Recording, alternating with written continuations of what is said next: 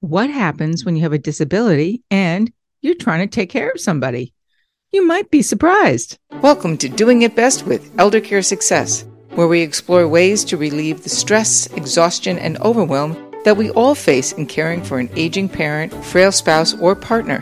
Fear, frustration, emotional, and financial strain does not have to be your MO.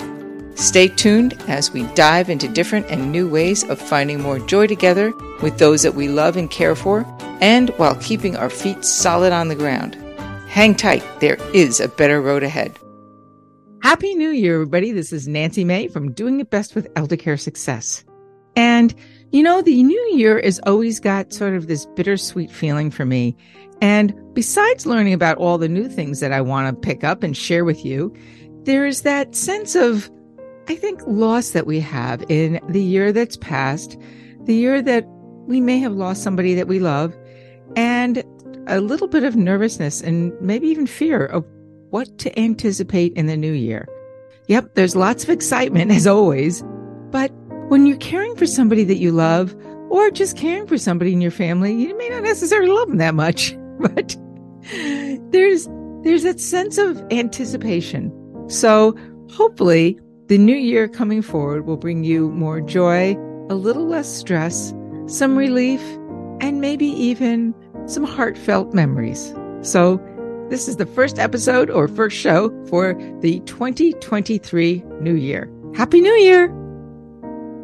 Hello, everybody. This is Nancy May from Doing It Best with Elder Care Success. And this is going to be a rather unique show, one that I've been really looking forward to doing for quite some time, as it's an area that I don't think a lot of us really are aware of. And it's critical when we're taking care of mom, dad, a spouse, or anybody at that point. And what our show is about today is bias and understanding the bias in the healthcare system for those who have disabilities. Now, a disability, you may be thinking in the course of our life, could be blindness, handicap, cerebral palsy, whatever the case might be. But actually, as our parents get older, hearing, visual impairments, mobility, anything else that might inhibit their life as they know it can be also considered a disability in the healthcare system or a comorbidity in some cases. But more importantly, there is an unspoken bias or sometimes even an unaware bias that doctors, nurses, and the entire healthcare system has for patients and individuals who have these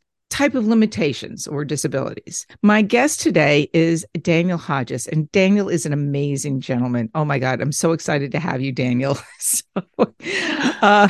you can laugh because I'm just thrilled. But Daniel is an attorney by training. He is not a practicing attorney, just so that you know that. And what he does is he works with companies and organizations to help them better understand how to overcome these types of situations that they may not even know or be aware of is going on themselves. Daniel is blind and has been blind pretty much since birth and has been I'm not going to say a victim, but a firsthand experience in some of these issues in our healthcare system. He is the founder or co-founder, president of an organization called Pieces of Me Foundation. And he is the chief communications officer for another company called Pure Access Consultants, which works with companies on these issues, which we all need to know about. So welcome, Daniel. I am so thrilled that you're here with me today.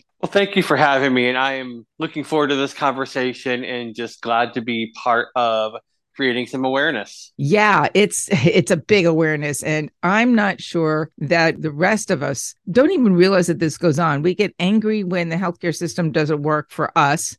I can't imagine how frustrating it is for you and others that you help when there's a sense of, I'm going to say my assumption, maybe it's my bias, that sometimes you may be feeling more marginalized than the rest of us. And we're like pissed as heck and can't get what we need, right? Absolutely. And, there is a lot of data out there that suggests that if you are perceived as having a disability, then the quality of care goes down, the incidence of comorbidities goes up, and It's a lot of different factors, everything from structural inaccessibility within the healthcare sector, but also the latent effects, as it were, what we call in the advocacy community the medical model of disability, which really equates quality of life and potential for enjoyment, potential of for contribution with the presence or lack of disabilities in a way that is really not supported by the lived experience of the millions of us with disabilities who are out there living life and doing our thing. It's a very arcane thought process that just hasn't quite been rooted out yet, largely because it's difficult to get the conversation started in a safe and healthy way where people, including providers, don't feel threatened, but where we can also try to attack the underlying assumptions without attacking the people. I think that is so well said. And I was reading some research earlier today about what what happens inside of medical practices when they're addressing these issues, or even how doctors are trained, which they're not trained to address them. They're taught that there is an illness and you fix us. And when you've got a disability or a different way of growing up and living, or even growing into, I'm going to go out on a limb and say that doctors may even think of you as broken and you can't fix it. So why even try? You should never assume, but is that correct? Or am I perceiving that wrong? That is spot on. And the only thing I would add there is you either get that end of the spectrum where the services effectively are disconnected, or you get what you might call overtreatment, where something that may or may not make medical sense in one instance maybe the last hope at preserving, let's say, a sense or a an ability or something, and maybe you tweak the rules a little out of desperation as opposed to sound decision making. An example would be when I was just about to turn 16, we had a one particularly ambitious ophthalmologist who wanted to try to restore vision in my right eye, which had never seen much. And, the risk was, well, okay, there's a possible risk you might lose whatever little bit was left. And, that's really, the only concern. So why not try it? Well, in reality, there was also the risk that the eye could actually reject the implants despite having the steroid drops. And that is precisely what happened. And Ooh, so, the loss of that vision in that eye wasn't, I mean, it kind of bites, but it's not the biggest deal in the world. But I'll tell you, having the eye reject anything's not pleasant. And I use that as an example, and there are other examples too. Two of my children are survivors of a rare eye cancer called retinoblastoma. And mm-hmm. so we've been in communication with families all over the country who deal with the same things we had to deal with, who aren't quite as fortunate as we are, and sometimes find themselves in a situation where a surgeon will actually go beyond what would be a safe threshold for preserving the child's life in order to take a Hail Mary at saving the child's eye and maybe any ounce of vision that might be left. The doctors are kind of trying to play God Yeah. in fixing the Well, system as opposed to dealing with the health and well-being of the yeah. child, or in our cases when we're dealing with elderly parents, the parent, the quality of life Well, yeah, on that front. and I'll tie this back to it here in a second. In this case, unfortunately, you have instances where the child actually dies because they tried so hard to save the eye. And Ugh. yeah, and that's where this comes back with elders as well. We need to be really sure that the stigma of disability isn't influencing the decision making process to the point where it might actually cause a provider to really go outside of the rational box that they would normally be in for making a decision as far as what interventions are warranted. That making things worse. I'll give you a similar example. Although my mom did not she really did have a disability, though. As I look at it, she had dementia and had a massive brain aneurysm, which ultimately killed her over a period of days. We put her into hospice. But when I got the call when this happened, we knew that something was going off, and I was ready to fly down from Connecticut down to Florida, where she was living.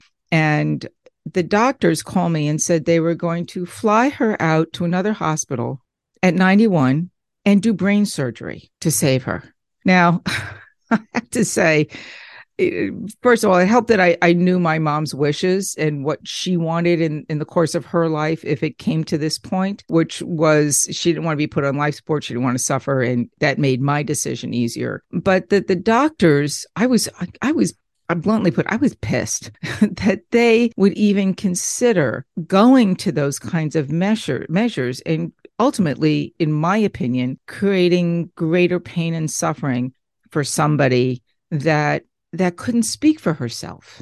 And that I find to be thoughtless. It's, they're playing doctor, and I put playing in quotes, or, playing God. And the same goes for any adult child or even spouse who's taking care of a frail partner or spouse at the same time, and then trying to figure out they can't speak for themselves. They've lost their sight. There might be a little bit of dementia or disillusion or delusionment that's going on through Alzheimer's or Parkinson's or some other illness. And the ability for the individual to represent themselves, they become almost invisible in the system or on the table or in the bed as a doctor is trying to communicate with others around to figure out what's going on. I'm not sure that's right. Definitely. And, as we discussed in a previous conversation, I was in a not quite similar, but a situation of my own earlier on in life. I was 23 and I had been supporting my dad through his last several years of life where he had been dealing with Agent Orange neuropathy. And, it was me and my mom who generally were there advocating for him, calling the ambulance when he needed it. In my case, if he felt it was up to me to help him get off the ground, if it didn't require an ambulance, right, all that sort of thing. And when the last trip to the hospital came, it was my job to notify the family and to really be that person sitting with my mom and the doctor when they were presenting the options, and mom looking at me saying, "What do we do?" And me saying, "Look, it's time." Because the interactions with the drugs and the symptoms from the disease have just gotten to a point where whatever's gone on in the last few days, there's really no coming back from that. So it's time just to let things be. And it's an incredibly difficult decision. And it's one where, I mean, again, we've talked about times where maybe the treatment is too aggressive, maybe the treatments aren't aggressive enough. And I think for those listening, it sounds like it's an impossible situation, but really that's not. I don't think it's the point either of us is trying to make, where we're really trying to say, look, be part of that decision making process. Please ask your providers to walk you through their analysis so that you can follow their train of thought. And don't be afraid to trust your intuition, ask questions, even if you feel like they're stupid questions or not, and make sure that you're on the same page and that you're feeling like your voice and the voice of your loved one is being represented. That is your right. The doctors and the nurses tend to sort of take over because it's their territory that you're living in at that time. But you're absolutely right. You have to sort of insert yourself and assert yourself at the same time. Now, I want to sort of turn this on its head just a bit. You're blind and you were taking care of your dad and then ultimately your mom. I'm curious to have the discussion really in understanding how, as a caregiver yourself, the healthcare system treated the situation that you were overseeing. Did they actually give you the same kind of respect that you think somebody like myself, who's not blind or doesn't have any physical disabilities, or, give me too much coffee, maybe I do have a mental disability at times, but just ask my husband. But have you seen any impediment or impairment to how that works for you as a caregiver? Because I know a number of people who are out there who have disabilities and are caring for an aging parent or a spouse. And I'm curious to see, what is it like to be in your shoes? So anytime I walk into a clinic with my white cane with someone, there's going to be that assumption that I am the one being taken care of, not the one You're advocating. the problem, right? Yeah, yeah, yeah. So you have that problem. You have the issue where, paperwork is generally not going to be accessible. The signage in Yeah. facilities is not accessible. And although this doesn't affect me as much as it would, say, a wheelchair user, one of the stats I came across in doing research for my law degree led me to a study that said despite the fact that the Affordable Care Act requires medical facilities to be accessible, full stop, in California, only 13%, and that's 13% of facilities were compliant. These are medical And facilities that's, you're talking about, right? yes, Oh my goodness. yes, yeah. Um, so there is a major problem with literally even getting in the door, let alone trying to have your seat at the table with the kind of persuasion and the kind of respect that you are entitled to. You have better luck getting into the local diner than you do in the local hospital in California, it sounds like. And there's really That's really sad. I don't have statistics to bear this out to prove this, but I'll tell you, I have no reason at all to believe that California is an outlier there. From the advocates I talked to, California is just the only one where I found the stats so far. I would just about bet you that it's the same anywhere else in the country. I would tend to agree with you. And that's sort of my gut reaction because I think that most people, well, people who are in severe distress usually arrive at an emergency department first, Yep. right? Yep. So they're non-ambulatory, meaning they can't walk or roll in, and they arrive by ambulance or stretcher somehow, and a loved one's not walking them into the hospital. Or if you are, and there's a problem, you better run in there first and yell, "Help! I need XYZ, get out here fast because we can't walk in." Yep. So it's, this is actually very distressing for me to hear this because we assume that our healthcare system is an equal opportunity provider for everybody. And when we think about diversity environments, it's typically male, female, black, white, people of different color, and the disability is an afterthought, which I don't think is intentional, but it's more or less likely. And again, this is sort of my insertion here that we just don't know how to have the conversation to begin with, including the doctors. Is that correct? It is. And let me provide a little historical context here. Please.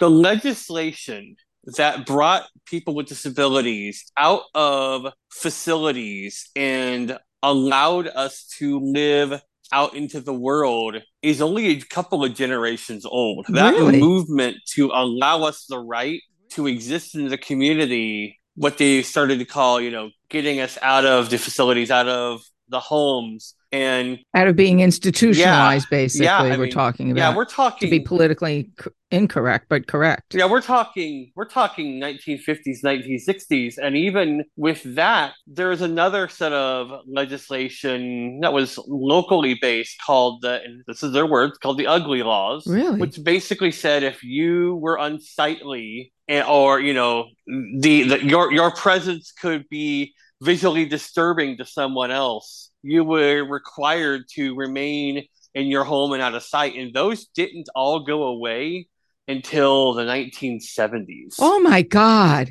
Oh, Yeah. What kind of world have we lived in without even being aware of this? You have taken my breath away and quite frankly, almost turned my stomach thinking about it. It's the only way it can, viscerally, not that turn my stomach at you, but the concept that our society has just been so ignorant on this whole process. And yet there is a movement, I think, among certain people to try and change that, but it is so slow and so difficult, and it shouldn't be, because we're looking at the, again, we're looking at your situation, but we're also looking at anybody who might be in the need of helping somebody else and being inhibited to do so or unable to do so because of a system that doesn't treat them as an equal. Absolutely. And I think that's important to bear in mind because if you're someone who has had full mobility, all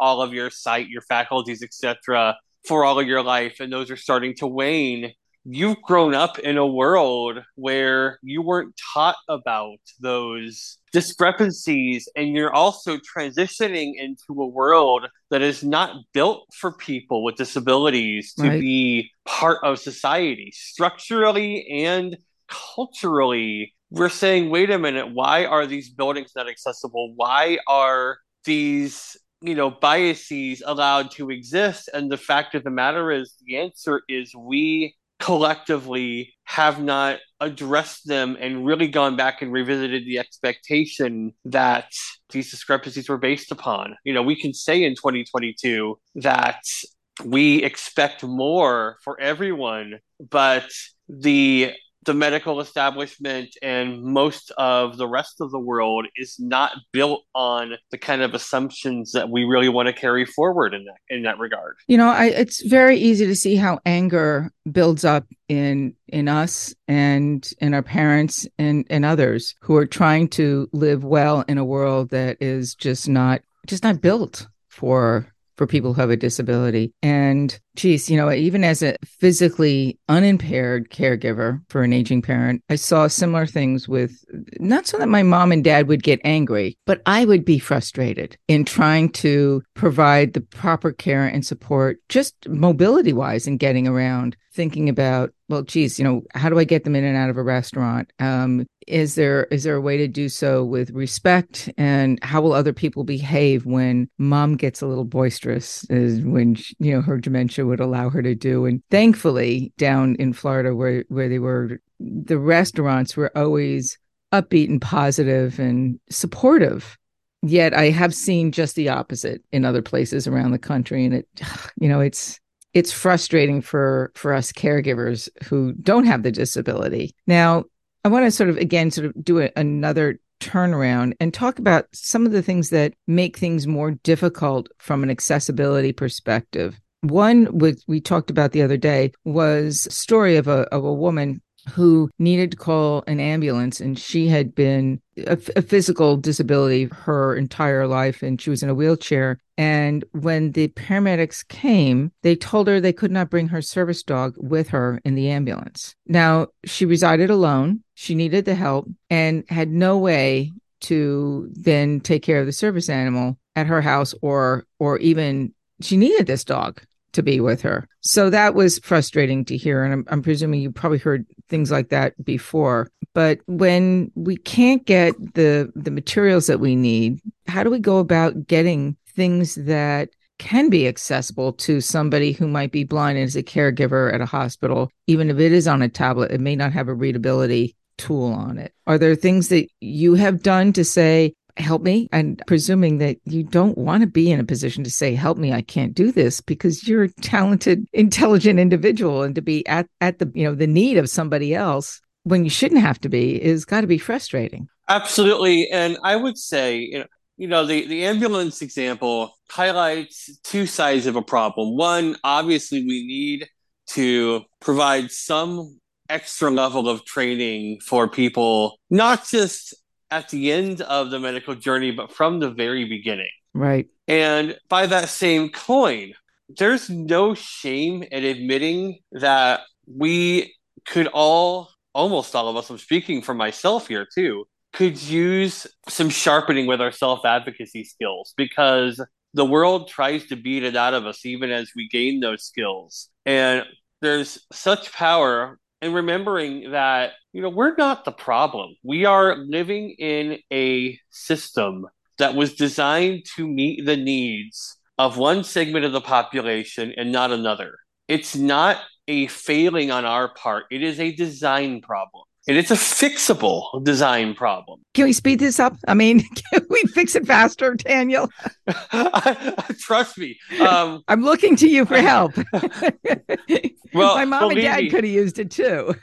believe me, I'm hoping to, Anita. And that's why I do the work I do, because I think it is fixable, and there are so many of us out there doing it. And I think, you mentioned the tablet as an example, and most people don't realize this, but if you get an iPad or an Amazon Kindle or almost any mainstream phone or tablet or computer out of the box, it's going to have some rudimentary speak to text and some other accessibility software natively built onto that device if you know where to find it. Yeah, I know Microsoft Word does it. And quite frankly, if Yeah. I'm writing something and I'm reading it, what I will do is put the audio reading component on so that I can hear it, close my eyes, and listen to it as opposed to reading the words. And it's interesting. Yep. So, with regard to the medical paperwork, for example, really the more facilities transition into that, it's going to be more accessible. It's also going to be more environmentally friendly. It's going to be more cost efficient. Yep. So, it's an example of really by pushing for our seat at the table, we're also solving design problems that are impacting other parts of the healthcare sector as well. And that's the beauty of universal design. And that's why it's so important for us to be very vocal, respectfully vocal for sure, but vocal about our needs, not because it is selfish of us, but in all reality, because it really drives the conversation and the innovation forward. Yeah, innovation is key. There's so much that's going on in the healthcare system that people are driving towards innovation. Investment capital. They're running towards the healthcare system because so many of us are getting old and decrepit, and maybe not decrepit, but we're getting there. Anyway, when you're dealing with a situation like you have over the years, and if not, I'm curious to find out when you find resistance from a medical professional, a doctor, a nurse, it could be an administrator, of just not knowing how to speak with you. Because some people are afraid of people who are different than them. And I know that they're dealing with healthcare situations, and an illness is one thing. But when they need to move on a faster pace. So, for example, doctor only has 20 minutes on average to do with an exam. You may need to take longer because you have an hearing impairment. You maybe have a mobility impairment, or a parent does. How do you extract or pull out the extra time and attention that you need when a doctor just doesn't have the ability to do so? Is it scheduling your appointments at different end of the days, or just insisting and being a pushy patient? Sometimes you got to, right? I would say, they do say that scheduling earlier in the day has its advantages simply by virtue of the fact that the later in the day, the more likely it is that the day's gotten off track. Yep. But I also think this is where the relationship really starts to come into play. If you're looking at a one-off with a doctor, it's really hard Yeah. to thread that needle. But if you can build a rapport where you're just putting one brick in that wall after another, eventually you have yourself a building that you can actually deal with. And I think the last part is to do the best that you can to be prepared so that your concerns and your questions are, I mean, they don't have to be as tight as humanly possible, but if they're constructed in a linear way where there's not a lot of fluff, but where there's some strategic thought of, okay, these are the questions I have. Mm-hmm. They're clear, they're concise. That's really going to help tighten the conversation, and it's going to help keep things on point, which is really going to help keep the appointment focused and powerful. So really, it's like setting up for a business meeting or any kind of professional meeting. It's get your ducks in a row, know what the agenda is going to be, look for the best possible outcome, or at least answers to your questions, so you know what the next steps are. And then tell the professional, the doctor or therapist, whoever you might be dealing with, this is what I need to get done. What am I missing? How do we get it done? And be direct about it, and let them know that they are dealing with somebody who can stand on their own 2 feet, or not. No pun intended, but or maybe Yep. pun intended, but that they're dealing with somebody who is either a strong advocate for the individual that they're caring for, that may have the disability, and they may not be able to talk for themselves, especially somebody who might have had a stroke or something like that, but as organized and possible and tight, and meet them at a peer level. Yeah, and there are two really effective ways I think one can do that and really set the stage well, because I love your agenda example. Right. One is you can walk into the office or enter into the office and maybe have a written list of questions and concerns. The other, and I would advise doing this 24 hours in advance if you can, is most providers now have some form of or electronic medical record and or communication platform, whether it's MyChart or one of the other competitors, Right. where you can send a message to your provider. So why not, if you know what your agenda is 24 hours in advance, make a note to your provider with that subject line saying, tomorrow's meeting, and in the message saying, hey, here are the things I'm hoping to cover tomorrow, so that you can be aware ahead of time and send it off. And that way, either beforehand or during the appointment, they can pull it up and they can actually use that as a checklist. They can run through the questions and comments in their mind and consolidate them the way that they see fit. Then everybody is literally on the same page. And you've got everything documented. So if there's any questions, it's in their records and it's in yours as well. And if there's pushback, you can say, hey, wait a second, page 2, item 3. Yep. Working like a lawyer, Daniel, right? Absolutely. So this has really been great. I'm going to do a quick sort of summary, and please fill in the blanks if I've missed anything. And before we end, I also want to just say one more thing, is that I have seen people in the emergency room and actually heard about them through my mom and dad's lead aide, Millie, who I just love to death. And there sometimes is language as a barrier. Now, it is not a physical disability, but it is an impediment to getting quality care if, in fact, that facility only speaks English, and you only speak Spanish or Chinese or Mandarin, or the other way around, where you're in a foreign environment and you're the only one who speaks English and nobody else does. You are going to be SOL unless you've got a translator. I had a dear friend of mine who grew up in China, and she would volunteer at the hospitals in New York to translate for the Asian and Chinese speaking patients in the emergency room who couldn't get the care that they needed. So those kinds of individuals are very rare and hard to find. But Millie at one point was in the emergency room with my dad and saw and heard this poor older gentleman on a gurney in the hallway screaming and crying. He was freezing. He was cold, and hospitals are always cold, but nobody was paying attention to him.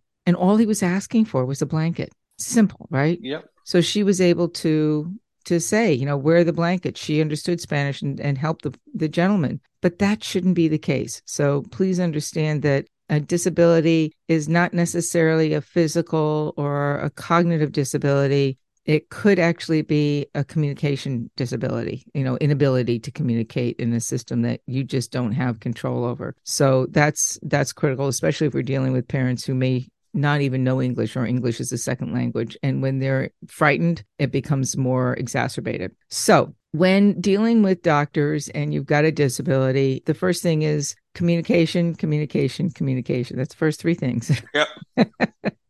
Meet them at the same point. Make sure that they understand that you're a peer, no matter who you are and what the situation, whether you be the patient or the advocate for the patient. 2, make sure that if there's fear or anger or you're being rushed in any way, you calm the other professional down, the doctor, and you say, this is what we need to address. It's your job as a caregiver to de-escalate their anxiety to get what you need. Move quickly so that time can be on your side if need be. And don't be afraid of the consequences. If you are angry yourself or frustrated, just tell the doctor or their nurse, I'm frustrated, I'm angry, I'm upset, and here's why. and then shut up and let them respond and get your answers. And then just understand that it's not them all the time, much as we may blame them because they're in the system. The system has unfortunately not been created to help all of us. Get the support of your state agencies, your representatives. Try and push anything that may be going through in your area or even not even aware of in your area. Just let them know. I mean, the statistic that you said that was it like 13% of the hospitals in California were not ADA compliant? Correct. Or they were only 13% were Yeah, ADA compliant. Yeah. Yeah. Wow. That's amazing. And like I said earlier, you have a better chance of being wheeled in on a gurney and getting the help that you need, meaning a cup of coffee in a coffee shop or a deli or a diner than you probably are in a hospital if you need it. So are there other things that I've missed, Daniel, in this short episode that you can fill in and just tell us how do we get better support when we've got a disability or we're taking care of mom and dad that has something that's a disability that may not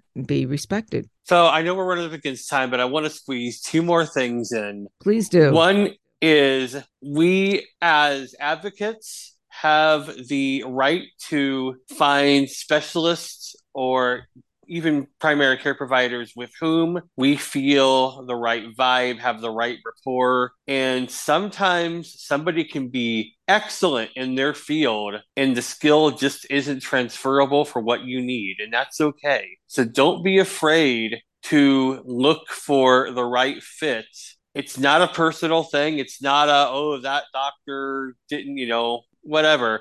They're good at what they do. And if that isn't meeting your needs, then it's probably time to re-examine. It's not personal, Yeah. it's business. Exactly. Medical business. Exactly. Right. Exactly. Your business. And we talked about this offline a few days ago. So much attention goes to what someone may be losing the ability to do if they're in the process of acquiring a disability. And that's to some degree understandable because we have to adapt. We have to make sure that immediate needs are met.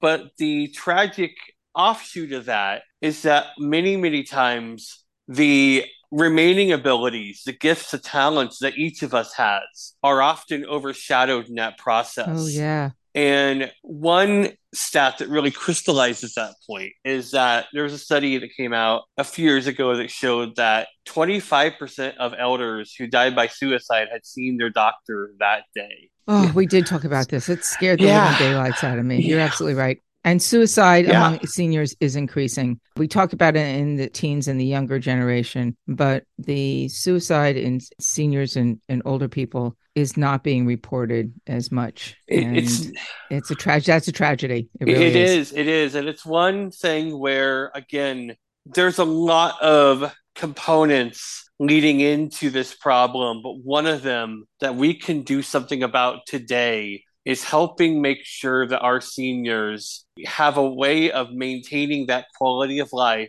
by leveraging, utilizing, and expanding upon those gifts and talents, even if they're dealing with a chronic illness, even if they're losing a sense or losing their mobility. Okay, take care of those needs, put the right infrastructure in place, but please do whatever you can to not let the gifts, the talents, the interests, the things that bring the zest of life, don't let those drift away in the process, because there are adaptive techniques, there are groups, there are many, many resources out there that can help someone maintain that quality of life. And at least that's one less thing that contributes to a potential suicide. They say that when the feeling of pain, be it physical or emotional, is removed, the thoughts of suicide also leave. Yep. And there's I can understand this. I'll share, a quick story before we go. There was a young man, my lead aide, Millie, her grandson, who would visit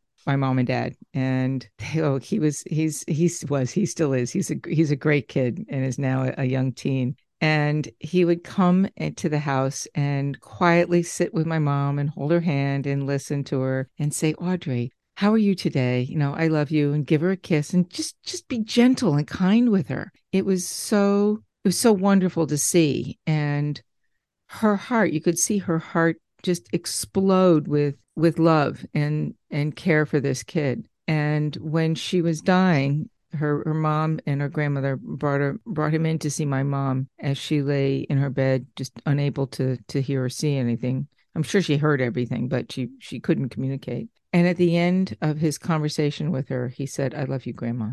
And it just brought tears to my eyes. It does now, thinking about it. And yes, she has a grandchild, my sister's son, who is in Oklahoma. But to see the love that was there was very special. So bringing the older people together with the younger people who really know how to connect and communicate can bring joy to both sides of the generations. And I do encourage it. And even if it's just simple, just sitting there and smiling and watching. Absolutely. And remember that despite the medical team's best intentions, they're not equipped to fill that void. They're not even equipped to build to send you off to the right social supports or community resources. There really isn't. They're all transactionally based, very much Yeah, so. Everything is, yeah, right? yeah.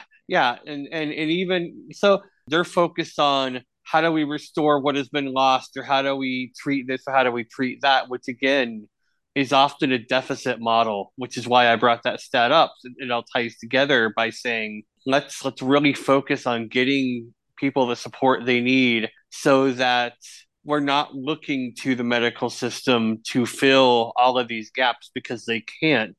And to the extent that we're asking it to do more than it is possibly able to do, it's really compromising care. It's diminishing quality of life. It's causing all of these problems. So that's how all of these various aspects tie together. Celebrate life no matter what your gifts, because we do have them. And every day is a special day, as I say, right? Yep.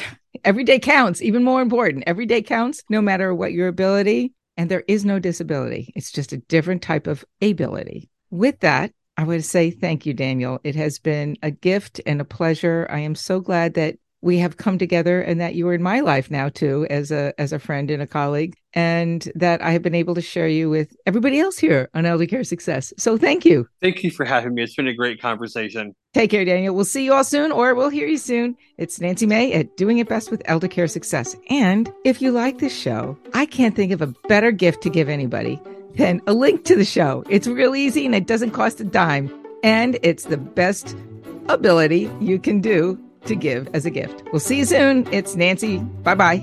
This show is sponsored by Caremanity, the publishers of How to Survive 911 Medical Emergencies, a step-by-step guide before, during, and after. For your own personalized free file of life, go to www.howtosurvive911.com. All trademarks, brands, and comments are not intended to be substitutes for medical, financial, or legal advice. Please consult a medical, legal, or financial professional for issues relevant to your own personal situation. This show is produced by Caremanity LLC. All rights reserved. Copyright Caremanity LLC.